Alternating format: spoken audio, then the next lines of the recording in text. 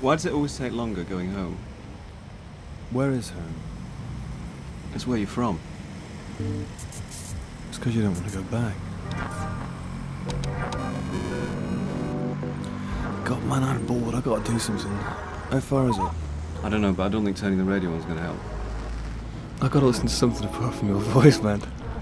Well, as long as it's nothing of yours, I don't mind. Hold on a minute, what's this?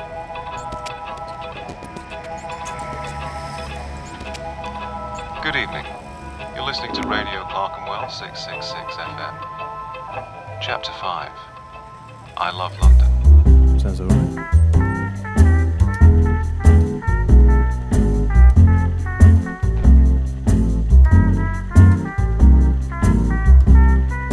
This is a parental advisory warning. This program contains strong language and violence. So tell your parents not to listen. When I woke up and I fell down, I'd light up and walk into town, 'cause I like London when I was in love with you. And the crack dealers and the King's Cross whores could touch me then when, baby, I was yours. Yeah, I like London when I was in love with you.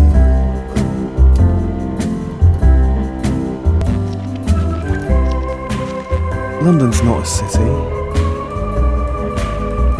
It's a myth.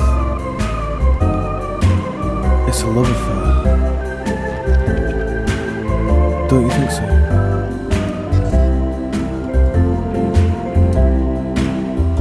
Well, the homeless and the hopeless never seem to me brothers and sisters, but love let them be. And I loved London when I was in love with you. And baby, that's love that never really can end. And I swear if it did, I'll throw myself in the Thames. 'Cause I like London, but I'm still in love with you. Yeah. Driving back to London, I was thinking of all the people that I knew in those days. Valentine Rose, the Clerkenwell kid. Dr. Logos Wise, he was a weird dude. Sonny Blake, Amina. And to all of my friends and my family, to the people I've hurt and those who have hurt me, I like London, but I'm so in love with you. Amina.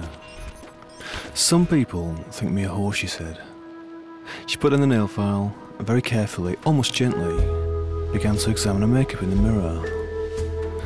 But you know, really, I'm a therapist. She giggled and looked down. You know, they come to me with their wish lists. They're, I want this, and I want that, and they're, will you do this, and will you do that? But you know, that's not sex. That's psychology. You know that. Suddenly, she put the mirror down, looked up and smiled. She really did look beautiful. So anyway, what can I do for you?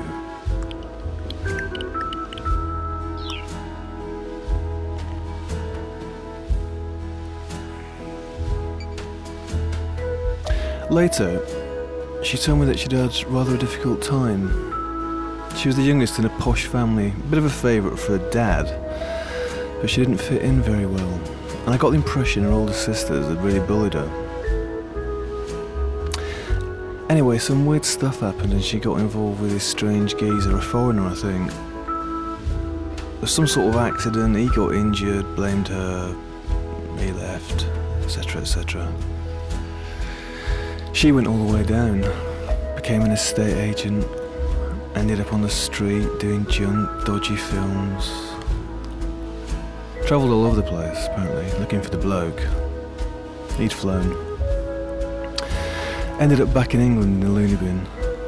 And that's where the Clerkenwell Kid found her. He pulled her out, and there she was in a penthouse on St. John Street, entertaining her clients. They were generally these ineffectual city types, terrified of her and their Fulham wives. But she seemed very content and confident. Bruised, but buoyant. Yeah, she was alright, Amina.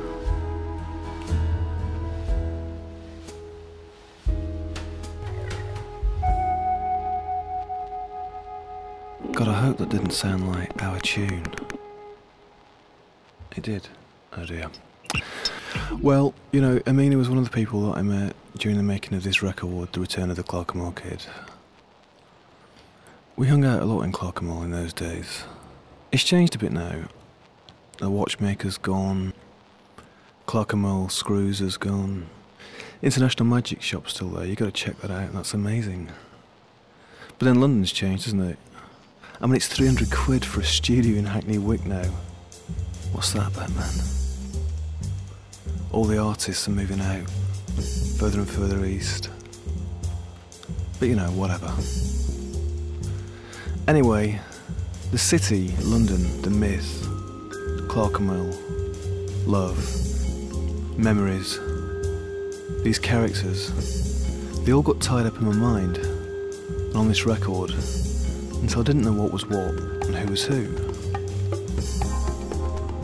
For instance, there was the very peculiar Sonny Blake, that little guy who I met who freaked me out so much. I'd see him run about town. Wherever I went, he seemed to be there somewhere. In a corner or a doorway. In his grey trench coat and his furry cap with the earmuffs. Smiling at me. Well, once, I left him in his flat and stumbled back down the stairs. Sonny was at the bottom, poking around in his disgusting bag. So I pushed past him towards the door. He looked up at me as I passed and grinned, showing a couple of his bad teeth. As I wrestled with the door lock, I heard him strike up one of his old jazz numbers in that reedy, phlegm-filled wheeze of his. Who's sorry now? When did sorry ever make things better, babe? You're listening to Radio Clerkenwell 666 FM.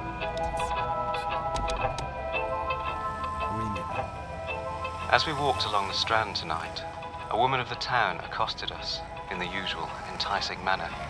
"No, no, my girl," said Johnson. "It won't do."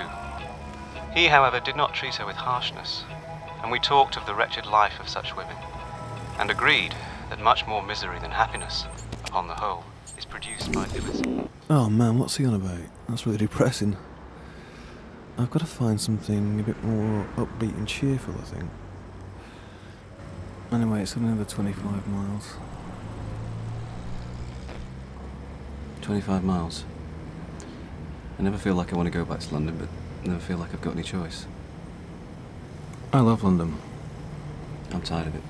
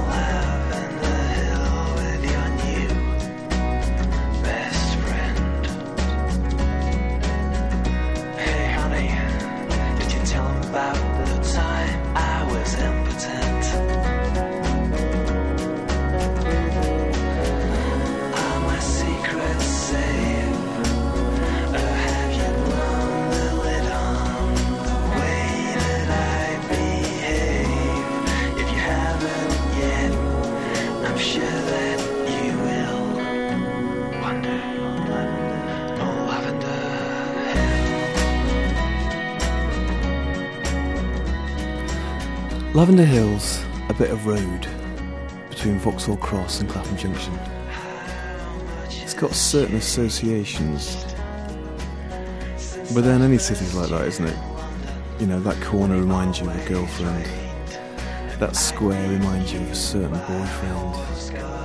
All your little tragedies and comedies, the victories and defeats, written there in the concrete. God, I'm starting to sound like Glenn Duncan. Anyway, this has all been really confusing, I know. I keep trying to make it all tie up, but somehow it won't. But listen, just bear with me a bit longer. We really are getting near the end now.